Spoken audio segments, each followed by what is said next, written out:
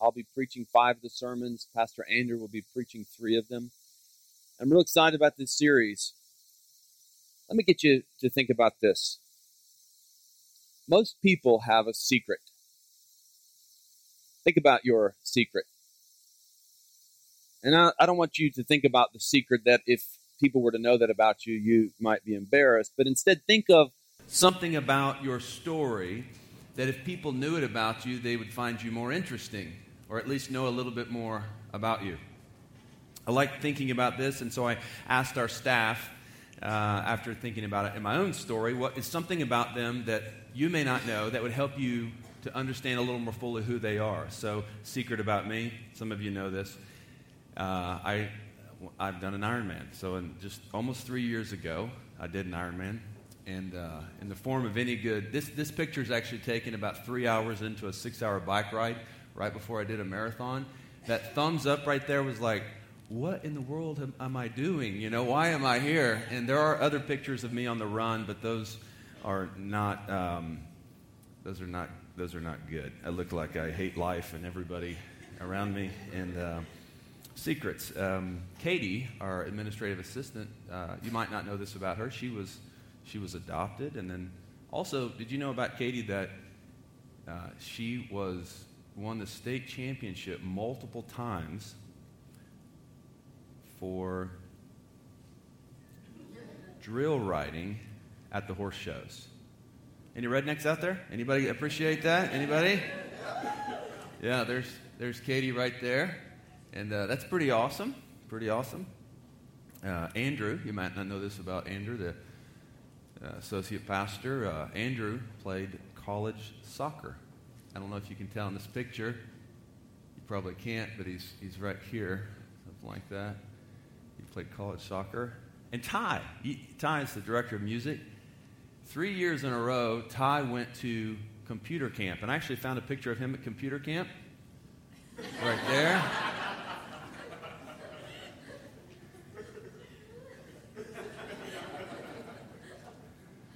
So these are secrets, things about the staff that you might not know.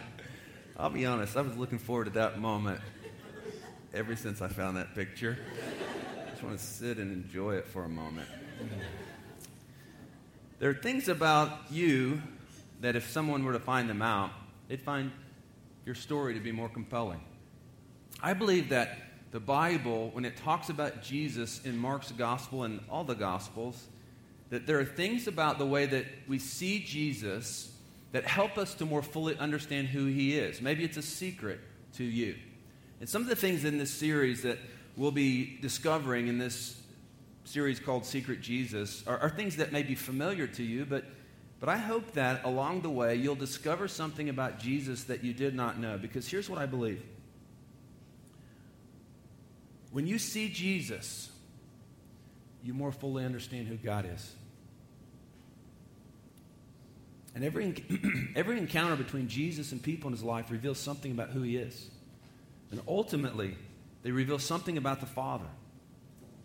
Jesus says in John chapter 14, verse 9, anyone who has seen me has seen the Father. So the more clearly we see Jesus, the more fully we understand God.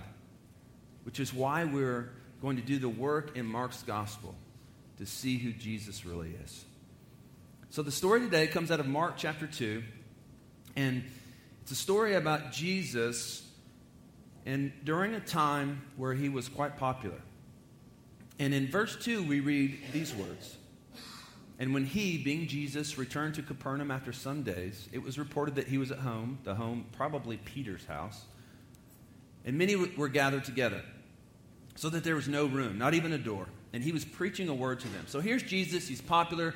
He is in this home. The word gets out that he's there. People have begun hearing stories of this man, this Rabbi Jesus, who can do more than just speak with authority. He may, in fact, have a supernatural power to heal. And so the people are crowded in this house, and Jesus is preaching the word to them. Now, I don't want to just move too quickly past that idea of him preaching the word to them, because it makes us wonder, what word is he preaching to them? Well, we actually read about the word that he's preaching to them in chapter 1, verse 14, where it says, Jesus came into Galilee proclaiming the gospel of God. The word gospel means good news. And here's what the gospel is. The time is fulfilled, and the kingdom of God is at hand. Repent and believe in the gospel. So the kingdom of God is the presence of God in the world in a new way. It's the places in the world where God, through His Spirit, is restoring that which has been broken by sin. So the kingdom of God is being established through the ministry of Jesus Christ. He's inviting people into it with this word, repent. Repent means to turn away from your way of life and turn towards God's way for your life and believe in the good news. The good news of the Bible is this, that though we've sinned and been separated from God because of our sin, God has made a way through Christ for our sin to be forgiven, for us to be the recipients of new life in Christ. That's the gospel. It's throughout the Bible. And Jesus begins preaching this. And they're in this house. People are no doubt curious about what Jesus is saying, interested in what He is doing. And in verse 3, the passage reads, "And they came, bringing to Him a paralytic, carried by 4 men. And when these 4 men could not get near Him because of the crowd, they removed the roof above Him. And when they had made an opening, they let down the bed on which the paralytic lay." So just for your understanding, the average home in Capernaum held about 50 people if they were standing close to one another. And typically, I think I have a picture of something that might have helped us understand what a Capernaum home is. I guess not. All right, so typically in one of these homes, there was a staircase, and on the outside of this home, there was a staircase, and it gave them access to the roof. And the roof was made of branches laid over beams and covered with dried mud, so somebody could dig through it. And so this is clearly like a computer rendering of what it was like. These aren't actually what people in first century Jerusalem looked like, or Capernaum looked like. But it was a house where the walls were made out of mud. The top was made out of like a thatch that was held together by mud. And so here's the picture. People are crammed into this home. And I want you to just consider the fact, first of all, that there's a paralytic man and he's in desperate need for healing. And he has 4 friends, and they care deeply for him, enough so that they're going to make great effort to get this man to Jesus. Their effort really is quite remarkable. Not only did they have to carry him to the house and up on the roof, they had to risk the social consequences of tearing up someone's house to get him near. I mean, you wouldn't be happy if this was your home, like you had a party, Jesus is there, which is cool. All of a sudden, somebody's tearing your roof open. Well, what I want to pause and just point out is that in the Gospels, in fact, throughout the Bible, we see this movement of God through His people, where when people have experienced something about who God is and what He can do, our natural reaction to that is to try to get other people to Him, right? It's really called evangelism or missional living, or there's all kinds of other words that we can use to describe it. Well, these 4 men know that Jesus can do something supernatural. They've heard about it. So they take this paralytic and they carry him to the roof. They open up the roof because they know that they need to get this paralytic to Jesus. They go to great effort to help this man meet Jesus. Stop their ordinary activities to help him get near Jesus. Now, I just want you to think for a moment about the people in your life that are like this paralytic. Who in your life needs to meet Jesus? I mean, they may not be physically paralyzed, but there's something in their life that is paralyzing them from experiencing the kind of life that God wants them to. Who is in your life? Maybe you can be one of the 4 people in the corner of that mat, helping them to meet Jesus. And I promise you it will take effort and it will take time. It will take intentionality. It will take a disruption of your ordinary activity to get them to Jesus. Who in your life introduced you to Jesus? Maybe it was somebody that talked to you about the good news of salvation in Christ. Or maybe it was simply somebody who brought you to church. Just think about it.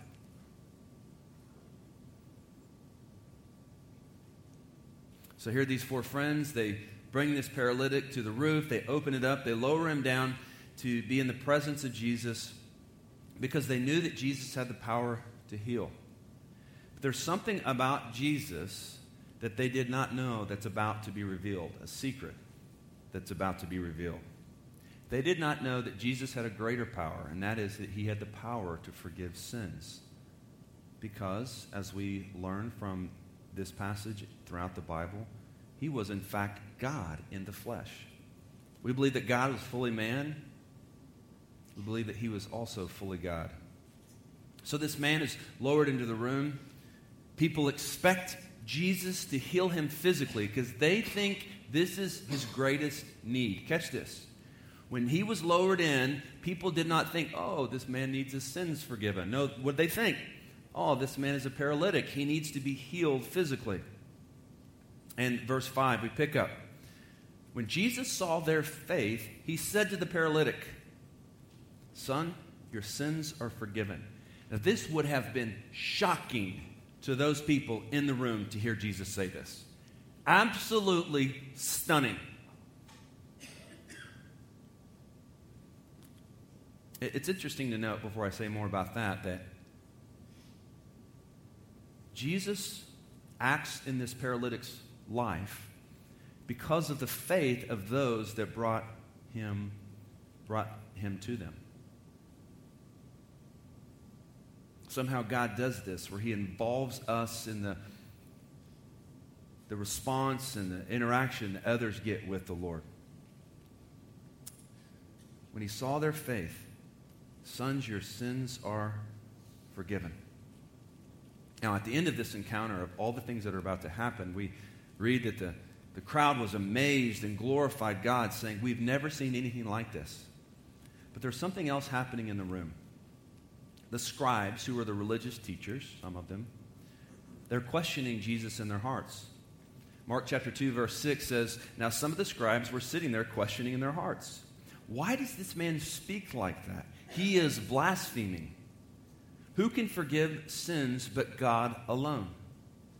Now, some people have called this story one part of what's called the conflict narratives of Mark's gospel, because Jesus was not a priest, and no one had offered sacrifices, and according to religious tradition, sins were atoned for in the temple. So there was no basis for Jesus to say that this man's sins were forgiven. And certainly he could not be the one to pronounce it. And so by doing so, he is in fact claiming to be God. I mean, these four men bring the paralytic to Jesus. All they want is a healing. And what Jesus has done is something greater. He has addressed the spiritual state of this man and his need for forgiveness. I mean, sometimes we think what we need is more money or a physical healing or some kind of relational issue in this life to be healed. But oftentimes what God is saying, hey, there may be a deeper issue, and that is the issue of sin and your distance from God because of your sin. So let's deal with that first. Well, when Jesus spoke these words to this man, your sins are forgiven, the scribes were upset by it. And they were so stunned by it. Eventually, by the way, in Mark chapter 14, verse 64, we see that Jesus was crucified as being a blasphemer. So this issue would not go away. They weren't yet convinced. And, frankly, there was no shortage of people that were coming around during this time claiming to be divine. And the scribes are maybe thinking when Jesus says these words, I mean, everybody thinks this man needs to be healed physically, which feels difficult, but Jesus speaks and says, your sins are forgiven. The scribes may in fact believe that Jesus is trying to fool everyone because in their eyes, what's more difficult than just saying your sins are forgiven is actually healing him. It's easy to say your sins are forgiven and not actually heal the man, which is something that they could all see. Jesus perceived this attitude in their hearts. And I just want to kind of bring to your mind the reality that Jesus knows what is in the heart of the skeptic. Jesus knows their hearts. He knows what's in the heart of the skeptic. And maybe today you're skeptical.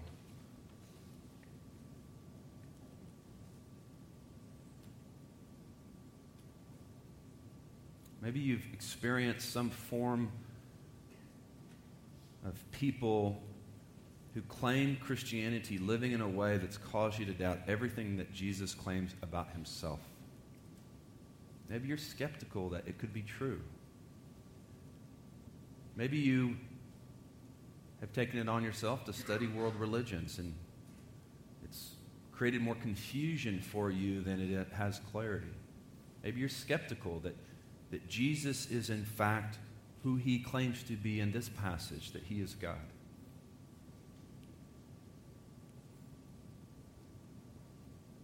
Jesus speaks up in this moment. He says, "Why do you question these things in your hearts? Which is easier to say to the paralytic, 'Your sins are forgiven,' or to say, 'Rise, take up your bed and walk'? But that you may know that the Son of Man has authority on earth to forgive sins," he said to the paralytic, "I say to you, rise, pick up your bed, and go home."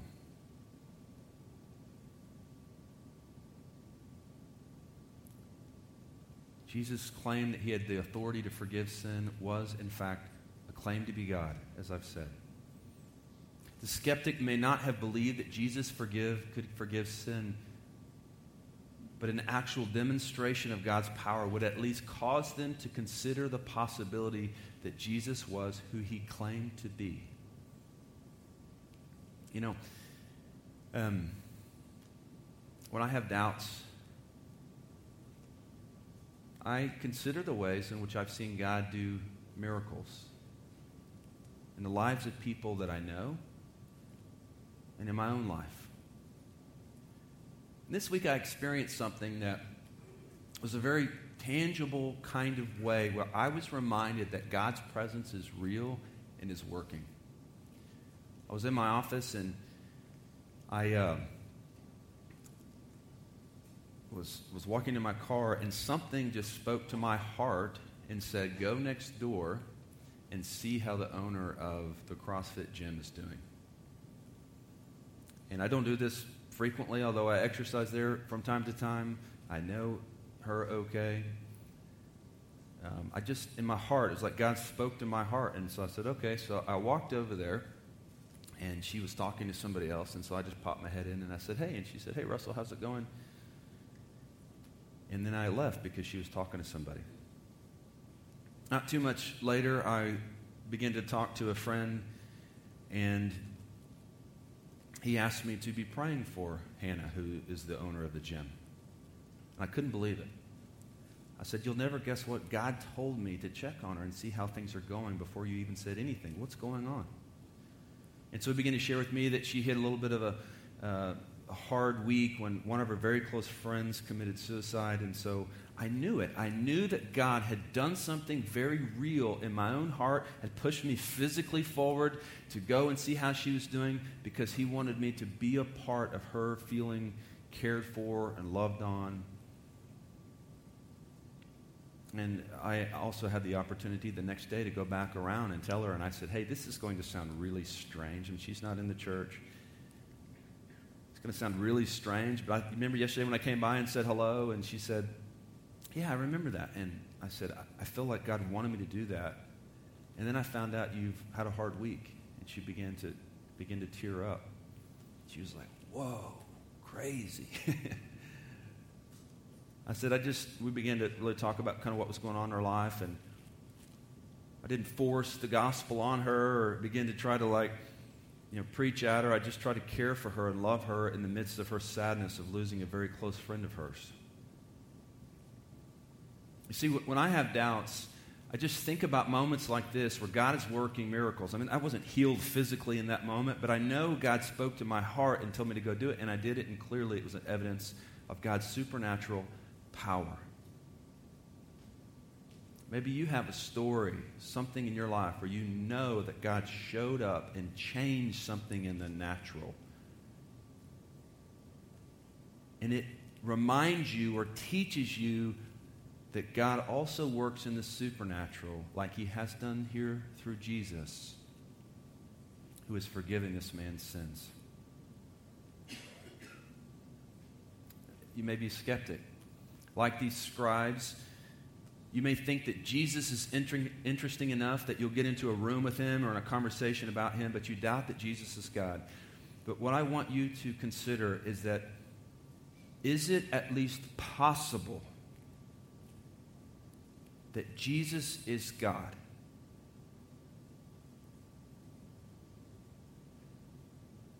Can you think of a way in which God has done something in your life, or something's happened to you, or someone that you know and love, or maybe even the story that I shared is like, whoa, that's interesting, that will create in you a sense of like, this all may be true.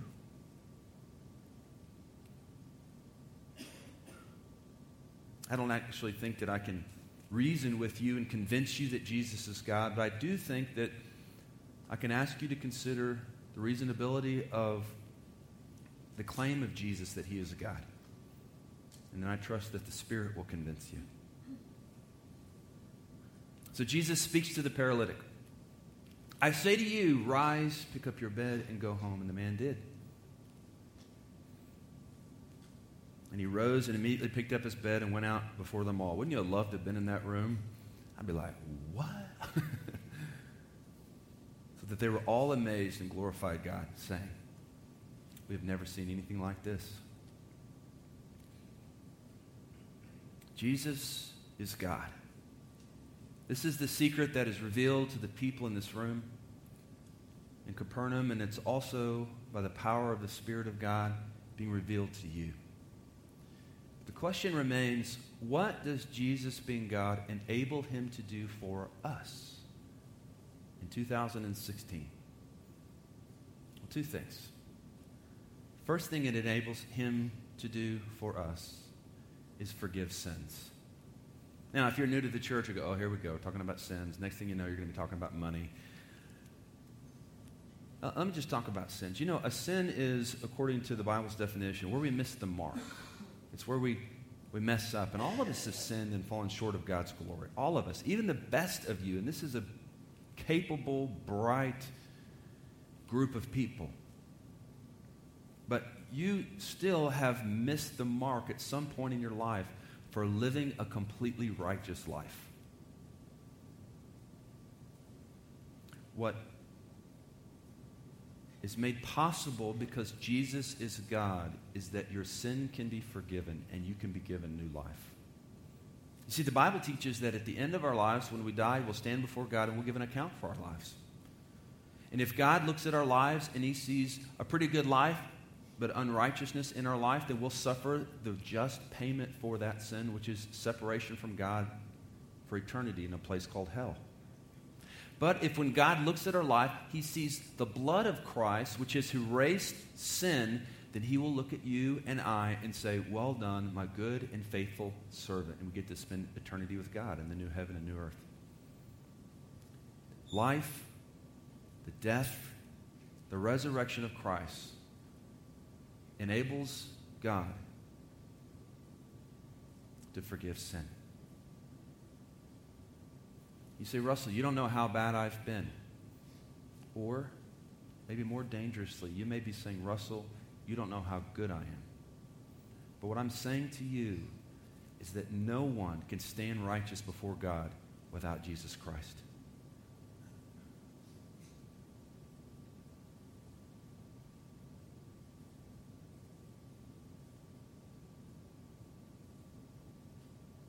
What does Jesus, being God, enable him to do for us? He enables God to forgive our sin. It also enables God to work in our life in things like healing. It's interesting to note that Jesus emerged from obscurity to being known among Jews in just 3 years. And again, he wasn't the only one who claimed to be God or claimed to be a Messiah.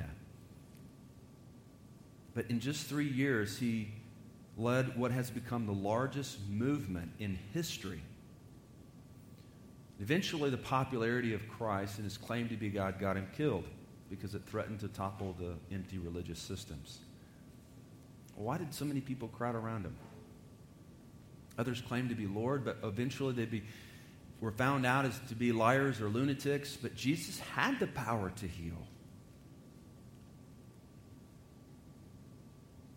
So not only did he speak a word of spiritual, eternal significance, your sins are forgiven, but he also provided a confirmation of his supernatural power with healing.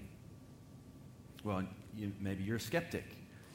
And you're saying, is there any evidence of Jesus providing or doing miracles outside of the Bible? Because the Bible is saying what it wants to say about Jesus.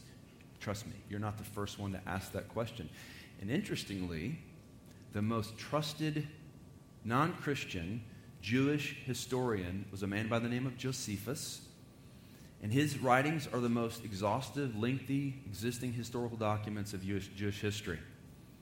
And not only does he acknowledge the resurrection of Jesus from the dead, but he speaks these words in this book called Antiquities in chapter 18, verse 63. So I very rarely will put on the screen a quotation out of a non-biblical book, but I want to do it. Here's what it says. Josephus says this about Jesus, and we have the question before us for the skeptic.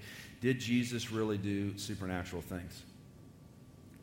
He says this, about this time lived Jesus, a wise man, if indeed one ought to call him a man. For he was the achiever of extraordinary deeds, like supernatural deeds is what it means.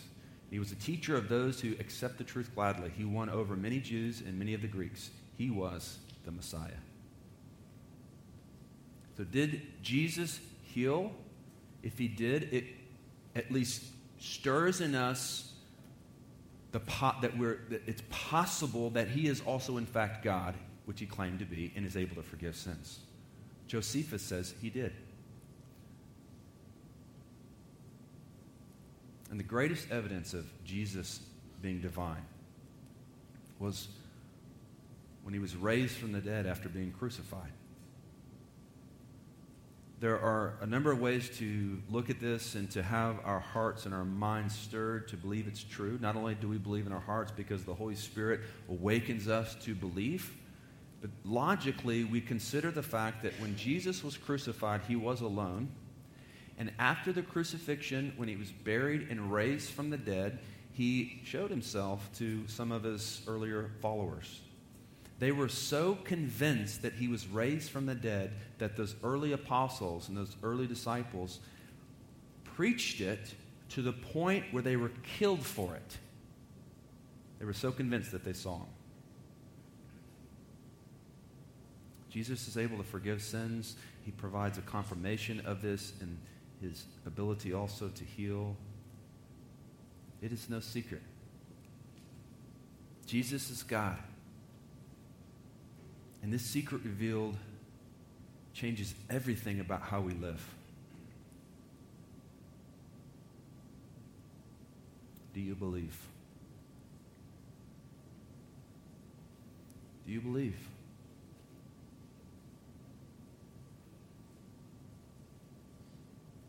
If you're here today and you came in being a skeptic, or you came in today feeling like you're far from God, I want you to know that the same Jesus that met that paralytic in that home can meet you today. I didn't see anybody being brought in on a mat, but maybe a family member or a friend brought you here today because they care about you and they know that there's something in your life that is very ill. And what I want to say to you is that Jesus can forgive sin and Jesus can heal. Stand up and walk.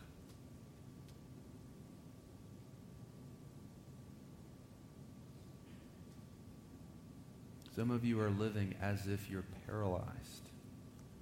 You're remaining on the mat in this life. When Jesus is saying, stand up and walk. for all of us that have believed in our hearts that Jesus is God, we'll do what this man no doubt did. We'll tell others. Hey, you'll never guess what just happened in that home in Capernaum. These 4 guys brought me on a mat to Jesus, and I got in there, and I thought I was there only for physical healing, but he, in fact, offered forgiveness for my sins. Let me take you to meet this Jesus. When we're healed, when we're touched by God through Christ, we tell others. And not only that, we have hope. We have hope.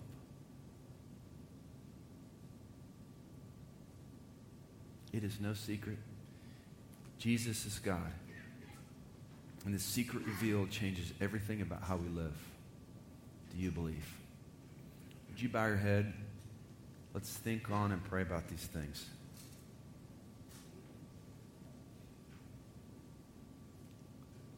Just want you to, in the quietness of this moment, to consider,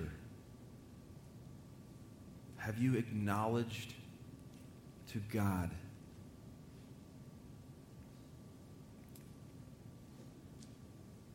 that you have sinned? Do you want God to forgive your sin?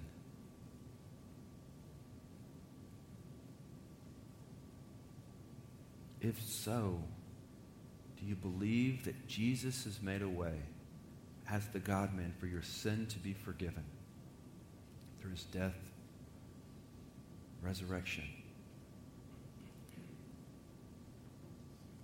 If so, right there where you are, and whatever words make sense to you, you could tell God, God, forgive me for my sin. I want to experience new life.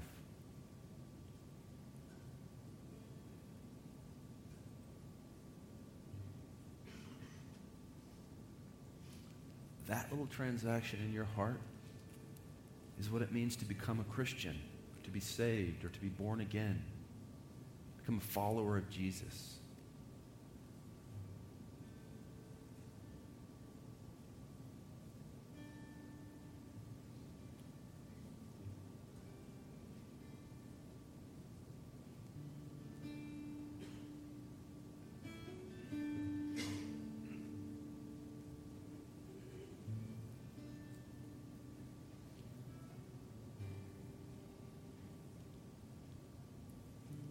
Still others of you can think of someone who's paralyzed. How will you get them to Jesus? Will it be through taking them to a meal and sitting down with them and sharing them your own story of how God's worked in your life? Will it be a simple invite to church where you know they'll hear the good news of the Bible every time we gather?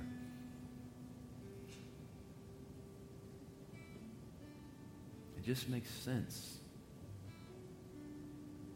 for you to tell others. It's the current of the gospel from people who've believed that Jesus is God to those that have not.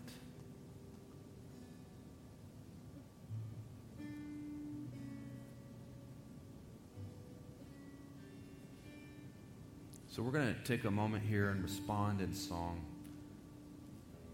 If you're here and you have said yes to Jesus for the very first line, you've crossed over that line of faith, and I just want you to know that we want to know about it. And the way you can let us know about it is there's a communication card on your chair, and you could just put your name there, and then there's a box that says, I want to become a follower of Christ. And just let us know so we can encourage you. But let's all respond to this beautiful truth that Jesus is God. Lauren, would you lead us?